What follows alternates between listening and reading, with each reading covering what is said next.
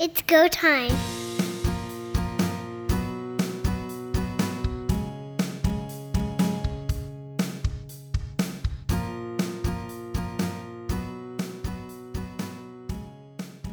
Welcome everyone to Third Down Gamble. We are in the midst of the Canadian Football League playoffs, and we're happy to have you along for another podcast.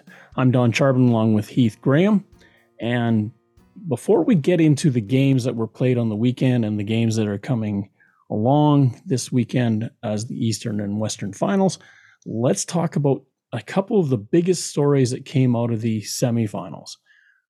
First and foremost, we can't go anywhere without talking about Bo Levi Mitchell. TSN in the post-game cut away to the Tiger Cats locker room. Matthew Shinetti was asking him some questions about his experience, etc. But then he came up with a line that kind of sent shockwaves around the Canadian Football League and got everybody thinking, what's happening? He did. And to paraphrase, Bo Levi Mitchell basically did not come into the game until the final 6.5 minutes. And he made a comment about being the highest paid player on the team he should be playing, and that his future is in doubt next year and beyond with the Hamilton Tiger Cats. Yes, that's exactly where he went. If you're not playing your highest paid player on the team in a playoff game, I don't foresee myself probably being here, meaning next year. He did say that these are decisions that have to be taken by people that have those decisions to make, and that would be the GM president, which happens to a lot run through Orlando Steinauer. But for the Tiger Cats, you have all this fanfare. You sign Mitchell to a 3-year deal, $500,000 per season, and you do not start him in a playoff game. Nothing against Matthew Schultz, although Schultz, we'll get into it, didn't have the best day at the office. But for Bo Levi Mitchell, what was the thinking of leaving him on the bench? It would boil down to how much has he actually played this season, I think would be a big part of it. Yes, you cannot question the pedigree of Bo Levi Mitchell and the success he has had as a starting quarterback in the CFL, but he also had 2 stints on the 6-game injured list this season. There's some rust. He was coming off of a season in Calgary where there was questions about his health as well, which led the Stampeders to make the decision that they were going with Jake Mayer as their number 1 guy. Bo Levi Mitchell then became expendable. And if you look at the body of work in this game in particular, yes, he only played the final 6.5 minutes, but he was not very effective even in that. He was put in a tough spot in trying to lead them back from a 2-score deficit late in the game, but he completed 1 pass and threw an interception. So I don't know what he showed that would have swayed a lot of people to think that he should have been the number 1 guy in this game. At 6:38 to go in the fourth quarter, when he does come in, as you make mention, he is in a very difficult situation. But to be fair to him, the Alouettes now are literally calling pressure or blitzes on every play because the Tiger Cats are not going to be running the football anymore. So Montreal doesn't have to worry about maybe a third to a half of the Hamilton playbook. That makes it very difficult for anybody coming into a situation. Now you're on the road, which is another compounding element. And you're right, he hasn't had that much playing time. So he doesn't get a chance to even work his way into the game. He's either do it now or we're done. And I just don't think that was completely fair. The way that Steinauer had kind of danced around the question about playing 2 quarterbacks, who was going to be a starter, all that kind of stuff, and I didn't care for it completely. I understand you could have some reticence or hesitation about Mitchell because he didn't have the playing time, but at the end of the day, isn't he the guy that you said is your franchise quarterback? He is, and Orlando Steinauer did anoint Matthew Schultz as his number 1 guy earlier on in the week, but was very open about the fact that you were going to see both quarterbacks in this game. So it was surprising that you watched Schultz struggle for 3.5 quarters of the game and then really only see Mitchell throw into the wolves at the end. I was expecting more action from Bo Levi Mitchell, if not in the first half, certainly in the third quarter. And for him to be on the sidelines that long in this game didn't help. And Schultz was not putting up the numbers to warrant him staying in. You were 2 scores behind for a lot of this game. If that guy's not getting it done, why not give Bo Levi Mitchell the chance? Throwing him in with 6.5 minutes left was not very fair. I did criticize his performance with 1 completion, 1 interception, but he was put in a very, very difficult situation. Sometimes that magic pays off, but it would have been a better scenario to give him a few more meaningful snaps than that. Absolutely. There is a point to anything that you do as a head coach. Typically, you're either engendering or responding. And in this case, responding would be getting Mitchell out there to maybe throw a Hail Mary and see if what happens and pull this one out. Why not then give him some time to do this and start him at the beginning of the third quarter? Why wait until 5/6 of the game is complete? It doesn't make a lot of sense. I'm curious to see what happens with the Tiger Cats organization in this offseason as well. Is Orlando Steinauer at risk of losing his job as the head coach and general manager? He has a lot of input in this team. They were favorites in 2019. A lot of hype and a lot of promise for this team, and has really gone nowhere after losing those back-to-back Grey Cups. I think this is a team that's on the downward slide right now. We'll get into some discipline issues in this game probably later on as well that are going to need to be addressed with the Tiger Cats. I'm wondering if we're going to see some wholesale changes. Well, why wait? Let's get into it. Chris Edwards, he gets into it at the end of the football game. There's literally nothing but kneel downs left in the game, and he goes after Jake Hardy, grabs him by the grill, throws him to the ground, and ensuing is a melee where Jesron Antwi comes running off the bench from the Alouette side, gives Edwards a bump, but here we go. Edwards has created another scene when really the game was over. There was nothing left to do. I have to give a lot of credit to Jason Moss, head coach of the Alouettes, in this one. He was very vocal and rightly so with the officials when this was all going on. Edwards gets tossed. Antwi gets tossed. Jason Moss was basically in the ear of the officials and saying, the Tiger Cats are going home. They've got nothing left to play for. If my guys get suspended because of this, it does not look good for the league. Ruling came out today. Edwards is suspended for 3 games. 7 other players are fined, including Antwi.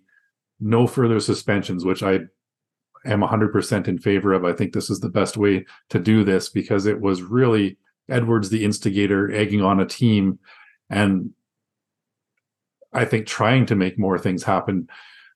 It was a very selfish situation and really there was no penalties in this game up until that point. It was a very, very clean game. And then there was 85 yards and 2 disqualifications in the final minute. And Edwards is no stranger to end of game or post game altercations. Of course, famously after the East Final in 2021, he got into it with some fans. He got a 6-game suspension that was later reduced to 3. I think the league, now realizing that not much point going after 6, probably just said, let's just do the 3. For the Tiger Cats, it's not a great look. I know Steinauer in an interview later said, this is not what we're about. This is not the type of team we are. That's a great attitude. But you did bring on Chris Edwards and that baggage. You knew what you were getting. 100%. We had talked about this earlier in the season with Chris Edwards, Duke Williams. There was some personalities on that Tiger Cats team, selfish sideline antics that cause penalties, etc. Both of those players are going to be free agents this offseason. I would be very surprised if either one of them are back with the Tiger Cats. And frankly, I'm not sure if there are many teams out there in the CFL that are going to give these guys another look. Edwards is 30 years old. He's kind of in that prime of his career, but you've got to be able to control your anger. That is a liability when it results in suspensions. For the Montreal Alouettes, you're right, they come away with nobody missing the East Final.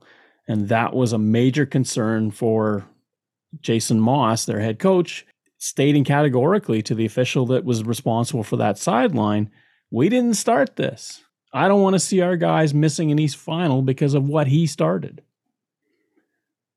Ottawa Redblacks have parted ways with offensive coordinator Khari Jones. Now, we had talked a lot on this podcast that there seemed to be a disconnect between him and their quarterbacks, especially the rookie quarterback, Dustin Crum. There's some talk now as well that the Red Blacks are not guaranteeing that Jeremiah Mazzoli is going to be the starting quarterback in 2024. I believe Jones and Mazzoli were excited to work together, and we hardly saw that come to fruition due to injury. Khari Jones is taking the fall for this one. We saw some flashes from Dustin Crum. We saw Nick Arbuckle struggle in the efforts that he had with the quarterback position. Not surprising to see Khari Jones gone from this organization. There's a lot of unanswered questions and a lot of things that Bob Dice and his crew need to sort out this offseason. And now starting quarterback and offensive coordinator seem to be two big pieces of that. The Red Blacks in 2023 were 6th in offensive points per game, tied for 7th in offensive touchdowns. They were last in sacks allowed, net offense, quarterback rating. Not good looks when you want to be a winning football team. Jones, this isn't his first job as an offense coordinator. He had been in British Columbia prior, Montreal.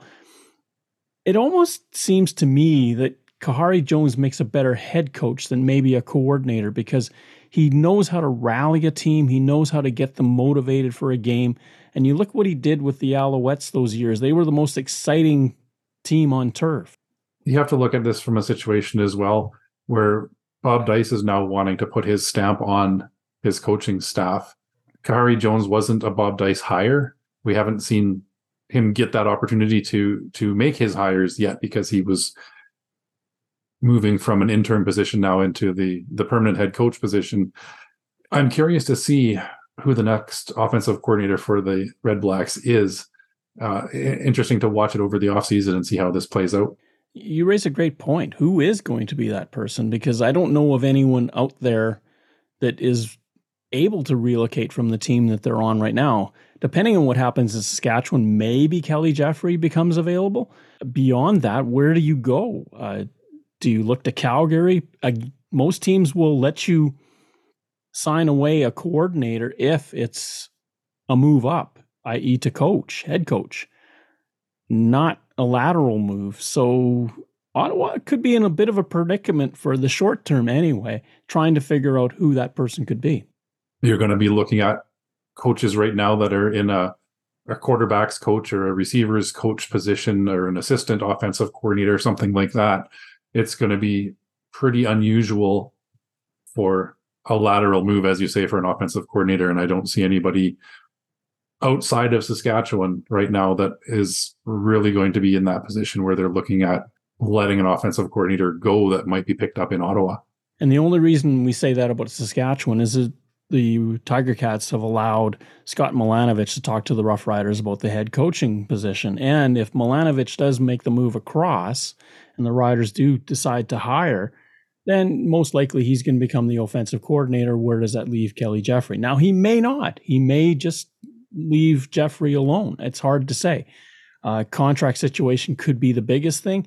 Whether or not Milanovich commands big dollars could be another influencer. He hasn't been hired yet, obviously, so we don't know how this is all going to play out. Jeremy Uday from the Rough Riders had said that his timeline was pretty much near the end of the month. So that puts us post Grey Cup before we find out what's going on there. That could be a domino. If it falls, then Ottawa is at play in terms of who they can find. And you've got to think that Jeremy O'Day giving that deadline means there are some coaches still active in the playoffs that are going to get some attention as well. Possibly Buck Pierce in Winnipeg, Jordan Maximic in British Columbia. Could be some other guys that are in the running for a head coach position. A couple of guys on that Toronto coaching staff as well. So O'Day can't jump at what's available right now without digging a bit deeper into some of those coaches that are still gunning for a Grey Cup. Second down. 2 games in the Canadian Football League last Saturday. The Hamilton Tiger Cats went into Montreal to play the Alouettes. To start it all off, the Tiger Cats with Matthew Schultz starting the game. Passing-wise, did okay. Accuracy-wise, did okay. Moving the ball down the field, not so much. Tiger Cats find themselves down 14-6 at halftime and never really climb back into it and lose 27-12. Interesting. We talk about the quarterbacks. Cody Fajardo only completed 2 more pass attempts than Matthew Schultz on the same number of attempts. So Cody was 15 of 23. Schultz was 13 of 23. Big difference in yardage, though, 144 yards for Matthew Schultz versus 212 for Cody Fajardo and 2 touchdown passes. This was a game where Cody didn't have to be special. He just had to be smart, and it was a great game for him. He also really moved the ball with his legs with 4 carries for 62 yards, longest being a 27-yard run. So a big game for Cody Fajardo. Really managed the game well for the Montreal Alouettes and did just enough to get points on the board and allowed that Montreal defense to take over this game, which they did. This game was almost a carbon copy in a lot of ways to the game they played in Hamilton on June 23rd, where the Tiger Cats could get down the field and kick field goals. The Alouettes would get down the field and score touchdowns. And this is exactly how this game played out again, as we found out. We did, and we talked a lot last week about Montreal's defense. One guy we didn't mention was Sean Lemon, who joined the Alouettes partway through the season and has made a huge impact. 5 tackles and 2 quarterback sacks in this one. He really snuffed out any rally attempts by the Tiger Cats. Marc-Antoine Dequoy, who we did mention last week, we said he can take over the game with interceptions. He got his interception, took control of the game as well. So a huge performance by that defense. Reggie Stubblefield was all over the place as well, and you can go through that list. Darnell Sankey with an interception. We talked about him. Tyrese Beverett, 5 tackles as well. There are a lot of outstanding players on that Alouettes defense. And if they are going to pull off the upset this week coming up, that's where it's going to be won, is these defensive stars need to shine. Sean Lemon also had the call, sort of like Babe Ruth's call shot, where he said, I'd get them both. And he did. He sacked both Matthew Schultz and Bo Levi Mitchell in this football game. Not many guys can lay claim to that. The Alouettes, with the win, of course, now go on to face the Toronto Argonauts. As we'll get into it in third down, the Alouettes are not favored in this game. Moving to the later game in British Columbia, where they opened the upper deck and had over 30,000 people to watch this game, and they went away happy, despite the fact that the Stampeders go down the field in 3 plays and score on their opening drive. Nothing much else goes right, and the Lions pick them apart and win 41-30, the score flattering the Stampeders. It does. Vernon Adams, he is a Jekyll and Hyde quarterback. He was spot on in this game. One of the best performances I've seen from Vernon Adams. 413 yards passing, 28 of 39, 2 touchdowns, 3 rushing touchdowns as well. So this was near perfect performance from Vernon Adams and exactly what they needed to right the ship after the loss a couple of weeks ago against the Calgary Stampeders. This was a huge performance, and bodes well for the Lions moving forward in the playoffs. One of the things that we talked about was Calgary needed to be able to run the ball against the BC Lions. Well, Khari didn't have a bad day, 14 carries for 75 yards, but that was it. Nobody else did anything with the ball. Vernon Adams Jr. did use his legs more than we've seen in a long time to rush for 54 yards to add to Taekwon Mazel's 28 yards. Lions themselves come away with 82, 5 more than the Stampeders. If Calgary was going to win that football game, they had to win it in the trenches. They had to be able to run. This was in part getting down early. They had the perfect start, a 3-play touchdown drive to jump out to a 7-0 lead. The Lions came back with 2 touchdowns in the first quarter to take a 14-7 lead. From there, Calgary's trying to play catch up. Oftentimes, when a team is in that situation, they tend to shy away from the running game.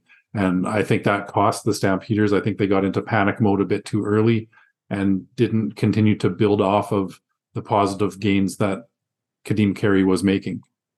You look at Jake Maier's numbers, 23 of 34 for 304 yards, 2 touchdown passes, but he did have 2 interceptions. Relatively speaking, he had a decent stat day, but when you look at it, a lot of it came in the fourth quarter when they were so far down, they had nothing to do but chuck the ball and hope for the best. And again, failing to get the ball in the end zone. Rene Paredes had a busy day kicking field goals, but when you're playing from behind, you need to turn those into 7s and not just 3s. For Calgary, that ends their season for the BC Lions. It's a rematch against the Winnipeg Blue Bombers in the West Final. Everything has played out as it did in 2022. Every matchup, every victor so far has gone exactly the way 2022 went. It might just be a repeat of that season. There's a pretty good chance the 2 home teams are favorites this week coming up again, so we could see a Grey Cup rematch. And if we do, the Toronto team, the defending champions, have had one of the best regular seasons in CFL history, so you'd have to have them anointed as the favorite going into the Grey Cup. Third down. Pair of games on Saturday in the Canadian Football League, the East and West Finals. The Montreal Alouettes head to Toronto to take on the Argonauts in the East Final. The BC Lions in Winnipeg later that afternoon to take on the Blue Bombers in the West Final. Toronto open at 10.5 points. Justified. Can the Alouettes do what the 89 Rough Riders did to Edmonton and take down a 16-2 team? I think the spread is justified given what the Argonauts have done this year. Again, to hammer home where we're at this season, Montreal has only lost to Toronto, Winnipeg, and BC this year. They have beat everybody else. The only other teams still standing in the playoffs are Toronto, BC, and Winnipeg. So this is the Argonauts' chance to prove that they are in that upper echelon and that the Alouettes are a level below. For the Alouettes, they need to come in here and prove that they can hang with these top 3 teams. That Alouettes defense has to have one of their best games of the season to give them a chance. We know Cody Fajardo and that Alouettes offense isn't likely to put 40 points on the board. The Argonauts are quite capable of doing that. So this one is going to really be a key game for that Alouettes defense. I do think that this is my upset of the playoffs. I think that Alouettes defense is going to come up big, and it's going to be a shocker, and it's going to be about a 27-24 game for the Alouettes. Upset, eh? The Alouettes are capable. They're 11-7. This is not a 9-9 Rough Rider team that went into Edmonton in 1989. The Alouettes are literally the median. Can't beat what's above them. Can't lose to what's below them. Something's got to give. No team with a 16-win season has ever made a Grey Cup. Toronto hasn't lost to an East Division opponent. Toronto hasn't lost at home. The Alouettes played Toronto tough in Montreal, but got beat up in Toronto. And I don't know if it would be as gargantuan an upset as maybe the 1989 game was. Can Montreal do it? With 11 wins, can you beat a 16-win team in their park? The hindsight of all of this is that Toronto was aware of what happened to Edmonton in 1989. Edmonton, nobody had gone through this prior to to that night when Saskatchewan beat them 32-21. They've been playing with this lead for a long, long time. If any team is ready, I think it's the Argonauts. The question is, what does Montreal bring to the table? It's a vaunted defense against the best offensive line in the league. The Argonauts only gave up 19 sacks all season. Part of that was the offensive line. Part of that is the quick release of Chad Kelly as well. So this one, as I said, is going to really depend on what that Alouettes defense is able to do against the Argonauts offense. I don't see the Alouettes putting up huge offensive numbers, but again, if Cody Fajardo manages that offense well, is efficient enough, and that they do score when given the opportunities, they've got a chance to hang with the Argonauts. I maybe sound like I'm jumping on the Alouettes bandwagon a little bit, and Cody Fajardo doesn't want me on there in any part based on his comments last week. So I have to be careful how I word this. But I do think the Alouettes are capable of scoring the upset. Cody Fajardo has played 60 football games as a starter in the Canadian Football League. Chad Kelly, 17.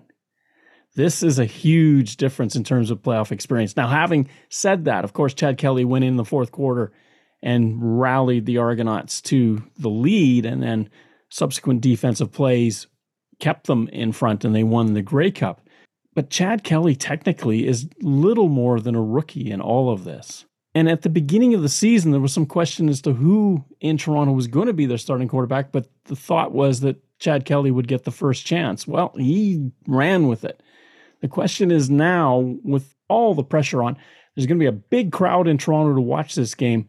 How does he react? Cody Fajardo has at least been through this before. He's been through 2 West Finals where Saskatchewan came close and lost in the last minute. Chad Kelly has just got that smaller sample size.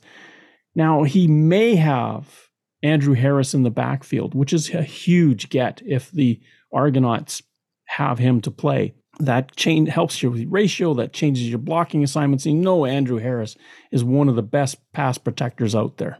He is, and I think there's a little bit of a nerve factor for Chad Kelly as the starting quarterback. As you mentioned, he came in relief in the Grey Cup, didn't really have much time to think about it. Now he's been that number one guy all season, and this is going to be the biggest game of his professional career. How does he react? The good thing for him is it's a home game.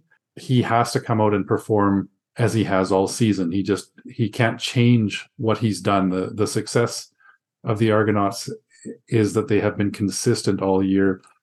He needs to play within himself and not try to do too much. If the Alouettes can rattle the Argonauts early, and this is always the key when you're the road team, if you can rattle them early, you have a chance, because then confidence may be a question mark going into the second half. How does a team respond? And Chad Kelly, to be fair, is a great quarterback. Here we go again. You've got to prove it when everything is on the line. Cody Fajardo is getting there in terms of that quarterback that you can trust in the big game. This is going to be fascinating. The 10.5, it's such a killer because it's such a big number in a playoff game especially. The Argos have been off for 2 weeks. The Alouettes played the Ticats 2 weeks straight. Does that give you false promise because the Alouettes played a team that was weaker than them and made them look better? It's hard to know. I'm leaning towards Toronto, but not the cover. The second game is the Winnipeg Blue Bombers hosting the BC Lions, and Winnipeg is 4.5-point favorites, which is a little bit low considering how well Winnipeg has played down the stretch. They have played well down the stretch. They've played well at home, losing only 1 game, but it was a decisive loss to the BC Lions at home early in the season. The biggest concern for the Bombers right now has to be health at the receiver position. Dalton Schoen has missed several weeks. It's unlikely that he's going to play this week unless they have really been shielding his recovery. Rasheed Bailey and Nick Dembski both are a bit dinged up, didn't practice a lot this week. They were running on the sidelines but not participating in full practice today. That signing of Markeith Ambles might be a huge pickup for them. He's going to give them another weapon to go alongside Drew Wolotarski and Kenny Lawler, Braden O'Leary Orange, if those other guys aren't able to go. I fully suspect Dembski and Bailey will play. To what extent, I don't know. That's what's factoring into this 4.5 point spread, in my opinion. I think if everybody was healthy for the Bombers, they would be boosting that number a little bit more. Playoff football, colder weather, an outdoor game in Winnipeg. Expect to see Brady Oliveira get a lot of work in this one as well. I like the Bombers at home, and I'm going to take them to cover the spread. Vernon Adams Jr. had a fantastic game last week. I don't know if he can carry that through to a second consecutive game. If he does, there's the chance at the upset. But if he is the Vernon Adams that's a little bit more mistake prone, that Bombers defense can jump all over him in a hurry as well. Let's not forget that Winnipeg crowd and how loud they can get. The design elements in that building, the way the roof is scalloped, really drives the sound onto the field. And acoustically, that's going to be a nightmare for the BC Lions. And I think that's why a lot of teams in Winnipeg struggle, because they just can't get their plays called. It's the third straight year that the East and West Final are being played in the same sites. And that's the first time ever this has happened in the CFL. We could have a Grey Cup rematch. We're not that far along from that. In the East and the West, the home teams have won 7 of the last 8. So it's not a great place to be if you're the second place team. However, the games are played on that turf and nowhere else. Winnipeg, I don't worry about unless Zach Collaros starts the game and struggles. Because that's the one knock I do have against him, is when things go wrong, they can go calamitously wrong. The Lions can do that to you, but there's the rub. What are the Lions going to do? We see them feast and famine. They either win by 30 or lose by 30. And this is why I think Brady Oliveira is going to be a huge component in this game.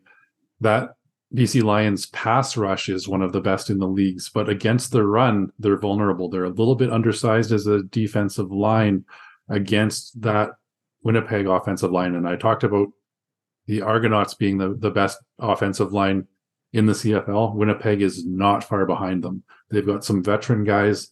They love to run the ball. Once Brady Oliveira gets a couple of big carries, they seem to pick up that momentum and just drive those defensive lines back. So Collaros might not have to do everything with his arm if they can establish that run. He's got some possession receivers to keep drives alive. And if Brady Oliveira can break through a couple of times and get some big gains, that's where their points are going to come from. Bombers haven't lost at home since Baltimore beat them in 1994. Yes, to our American friends, there were American teams in the league for a few years. I'm going to go out on a limb. I'm going to say that the BC Lions actually show up with their A game and do defeat the Winnipeg Blue Bombers, but it's going to take everything out of them. And if Zach Collaros is on, the Lions don't have a chance. So we're both picking an upset, but not in the same game. This is going to be a fun weekend to watch. Hey, it's Canadian football. It's always a fun weekend when it's on.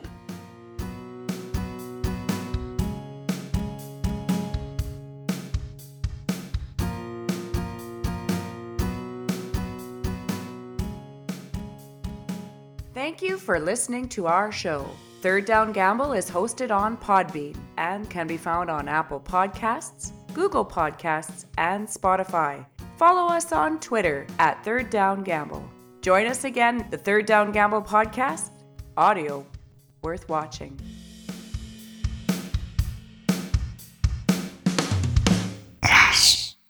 Third Down Gamble uses the expert resources provided by Canadian Football League player and game statistics for analytics, game notes, and statistics, and 3downnation.com for news, insight, and in-depth analysis.